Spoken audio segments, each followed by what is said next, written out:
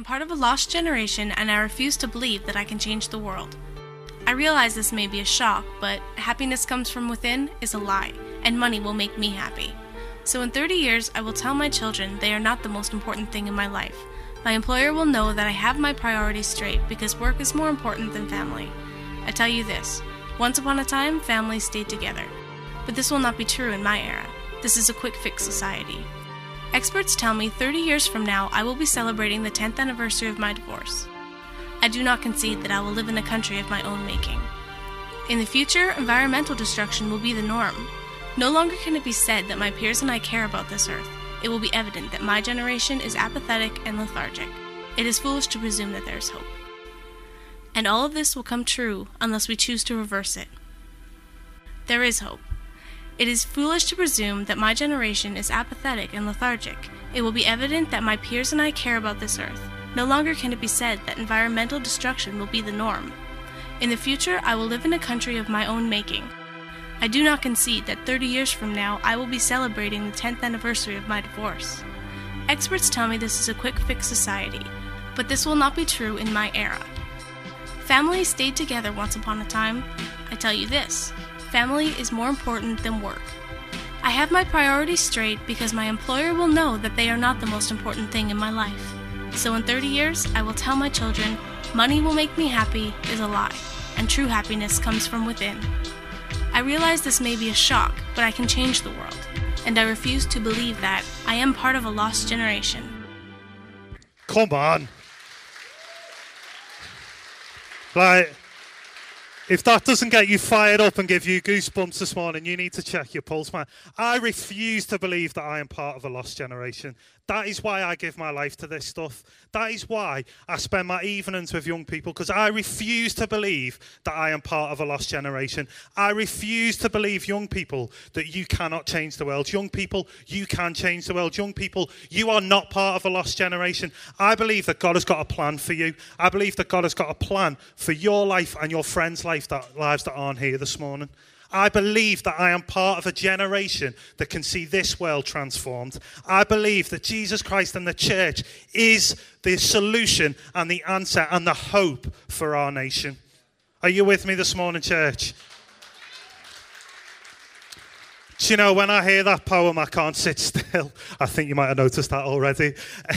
You know, when we hear the stories of the guys that have shared their story, man, we are not part of a lost generation, are we? You know, that phrase lost generation was first coined at the end of the First World War. And it was talked about the generation of teenagers and young adults that went to war and came back. They came back unskilled. They were unable to work. They were unmotivated. And society wrote them off a little bit and would often say, you know, you can't fix a car as quick as I can. You're part of a lost generation, you lot are. You're a lost generation. And society wrote them off because the war robbed them of their hope. And, you know, when I meet with young people, when I chat to some young people on Friday nights, when I've worked with young people for 10 years now, I've met so many young people that I thought, man, you have been robbed of hope. When I used to work in prison, I would chat with lads and, you know, I would work with young offenders, so it was kind of 15 to 21 years old. And I would hear their stories and they would tell me some of the awful things that had gone on in their life. And often I would say, man, if that had happened to me, I would probably be in prison too. Like we have generations of young people who are robbed of hope. Two things that break my heart in youth work is bullying and self-harm. Why? Because they rob young people of hope. And, you know, I firmly believe that there is hope. You know, I love organisations like Phase Trust who are based in the building, and we work very, very closely. And on Friday they had a lunch in this room, and it was incredible to see and hear about all the stuff that they're doing, the programs they've got in place to work with young people on the margins of society, to work with young people who are frightened to leave their home. Absolutely incredible work that Phase Trust does. And I love their strapline, standing with and for young people. That's what it's about.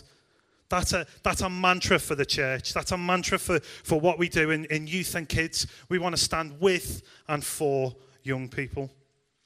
And, you know, I've got some incredible youth workers. We've got some incredible children's workers. We've got some great programs that we deliver.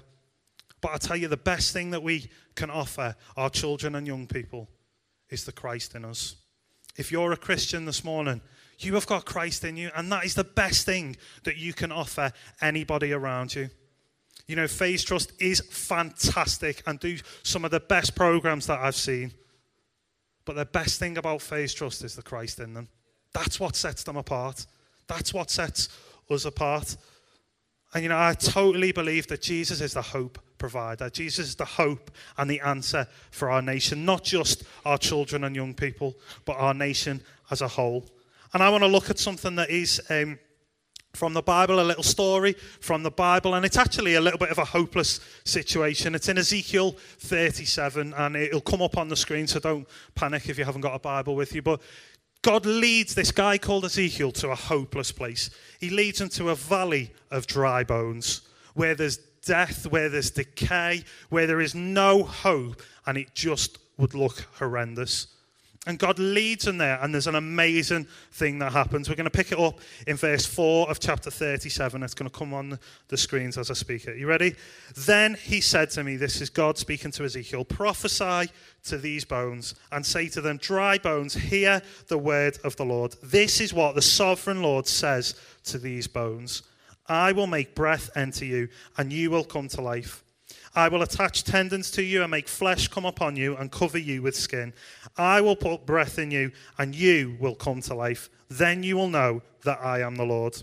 So I prophesied as I was commanded, and as I was prophesying, there was a noise, a rattling sound, and the bones came together, bone to bone. I looked, and tendons and flesh appeared on them, and skin covered them, but there was no breath in them. Then God said to me, prophesy to the breath, prophesy, son of man, and say to it, this is what the sovereign Lord says. Come, breath from the four winds, and breathe into these slain, that they may live. So I prophesied as he commanded me, and breath entered them. They came to life and stood up on their feet, a vast army. When I read the Bible, I love to imagine what it was like to be there. Like what it felt like, what the weather was like, what it smelled like. I can imagine at the start of that story, it was probably cloudy, maybe even raining. They like to do that in films, don't they? It's always a sad point coming when it's raining, you know someone's going to die.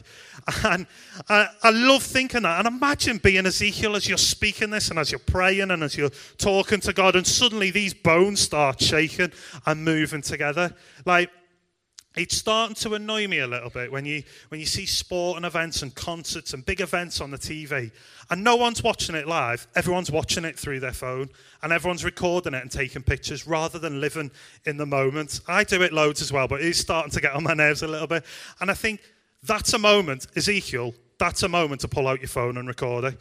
Like, that's a moment to go, hang on a minute, no one's going to believe me here. Like, when I go home to my family and friends and say, I've just stood in the Valley of Dry Bones and they all came to life and became a vast army. No one's going to believe him. Like, it is an incredible story. And do you know what? Seeing young people see their lives transformed from hopelessness to hope, being part of young people's journeys like Liv and Tom, who shared, who a year ago weren't Christians and didn't know Jesus. Man, that's as good as Ezekiel for me. Like seeing young people's lives transform, seeing children begin to understand that there is a God that loves for them and cares for them and has a plan for their life. Man, that's dry bones coming to life. And I totally believe that we as a church can see the dry bones of our town come to life. You know, please refuse to be part of a lost generation. I'm not just talking about children and young people. I refuse to believe that I am part of a lost generation. Well, however old you are, refuse to believe that you are part of a lost generation. Please don't give up on your family and friends that don't yet know Jesus. Please do not give up on your work colleagues that you're inviting to church. Please do not give up on people that do not know Jesus. Do not give up on the elderly of our community. Do not give up on those estates where even the police are scared to go. Man, we cannot believe that we are part of a lost generation because we believe in a God that provides hope. And if you're not a Christian this morning, I want to tell you that there is hope for you. You know, all we are is a bunch of hopeless people that found hope in Jesus. I want to tell you this morning, if you don't yet know Jesus, if you're facing a hopeless circumstance, you can find hope this morning. I know loads of young people that have. I know I have. Man, there is nothing better than finding hope in Jesus Christ. You know, we are 35 years old. I say we, I'm only 29, but we as a church are 35 years old. And we celebrated that in October. And one of the main themes over the weekend was based around a tweet that I found on Twitter, funnily enough. And there was an accident in the town, and I was trying to be a nosy, basically. I was trying to find out what was going on. So I searched Hales Owen on Twitter, and I found this tweet that said, Hales Owen is the place where dreams come to die.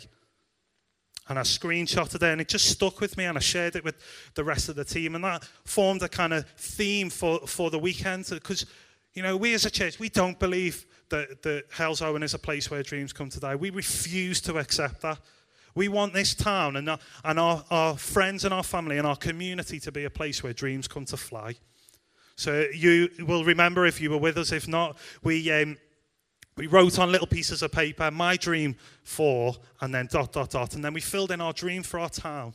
And we attached them to a whole load of helium balloons and set them off from the car park on Birmingham Street. And it was incredible as we spoke to the dry bones of our town, where people say that this is a dry and desolate place. You know, years ago, I remember... confession time. I remember driving away from Hales Owen before I lived here and before I was part of this church, thinking, man, why would anybody ever want to live there? It's dangerous what you say, isn't it? But, you know, I've totally got a heart to see this community transformed. I'm not accepting that Hales Owen is a place where dreams come to die.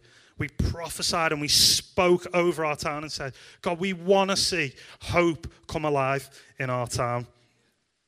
You know, I absolutely love youth work.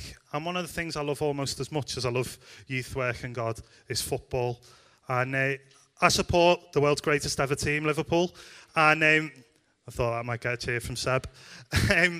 We have lost our greatest ever player, essentially. Steven Gerrard has gone to another club. He served as part of the team for 17 years. And in April, May time, there was loads of documentaries about his career and him as a man and all this kind of stuff. And I watched them all because I'm sad.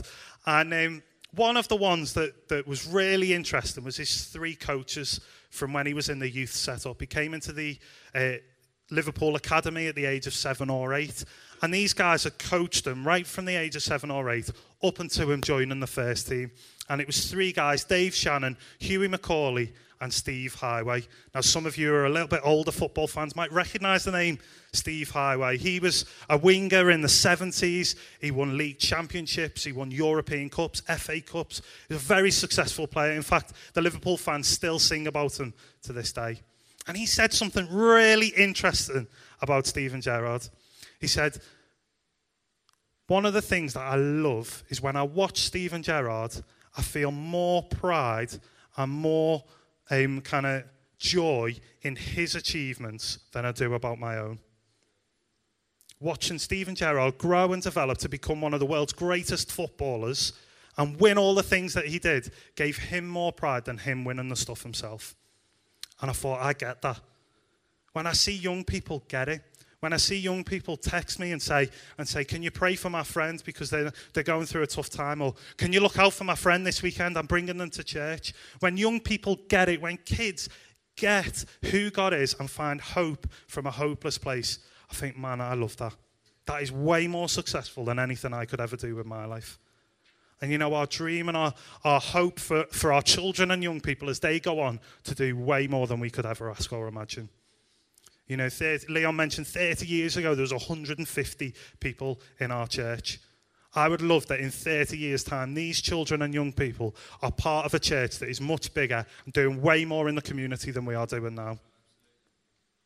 That's what we want to see. We want to see hope come to the hopeless. And, you know, I love what Tom said. Tom said something about, I want to encourage you to join a life group. You know, investing in others is a part of what being being a part of the church is about. It's about investing in others. It's about sharing life and bringing people along. So whether you're 13, 33 or 83, your job, your calling, if you call yourself a Christian, your job is to be a hope provider. And you can be a hope provider as part of your life group. If you're not in a life group, get into one. They're brilliant. But also you can be a hope provider to your family, to your friends, to your neighbours, to your work colleagues. And I'm not talking about, you become this superhero and you walk into work and you're like, hello, I am a Hope Man.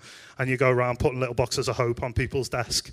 That's not what I'm saying. I'm saying actually being a carrier of hope is about becoming a hummingbird. Now, hummingbirds and vultures are very similar, but very, very different at the same time. A vulture flies over a desert and it looks for death. It looks for decay. It looks for death where it can get food. A hummingbird flies over the desert and looks for life. And being a carrier of hope is about looking into situations, circumstances, relationship and people and looking for life. Looking for hope and being that carrier of hope. That's what I believe we're called to be as a church, carriers of hope. Situations and people that I meet, I want to be a carrier of hope. So what I'd love to do is, as I finish, is pray for us as a community and as a church. And, if you're a guest here, join in. I'm sure you'd want to be a carrier of hope as well. So just close your eyes with me and let's pray. God, I pray that you would help us to be carriers of hope. God, we refuse to believe that we are part of a lost generation. God, we're not giving up on kids. We're not giving up on young people. God, we're not giving up on our friends that don't know you. God, we're not giving up on our work colleagues. God, we're not giving up on our neighbourhoods. We're not giving up on the elderly. God, we refuse to believe that we are part of a lost generation. So God, would you make us carriers of your hope? Lord, I pray that we would become like hummingbirds, where we would look for life, God. We would look for light, God. We would look for the hope in circumstances, in people's lives, God. God, I pray for our children and our young people, that where their schools feel like they are valleys of dry bones, God, I pray that you would breathe your breath of life through the hallways of those schools. God, would our children and young people be carriers of hope into the classrooms? Oh, God, we pray that teachers will come to know you. God, we pray for the bullies, that they will come to know you. God, we pray for the friends that we sit next to in maths or English. God, we pray that they will come to know you. God, I pray right now that you would appoint young people and children to be carriers of hope wherever they go. In Jesus' name we pray. Amen. Amen.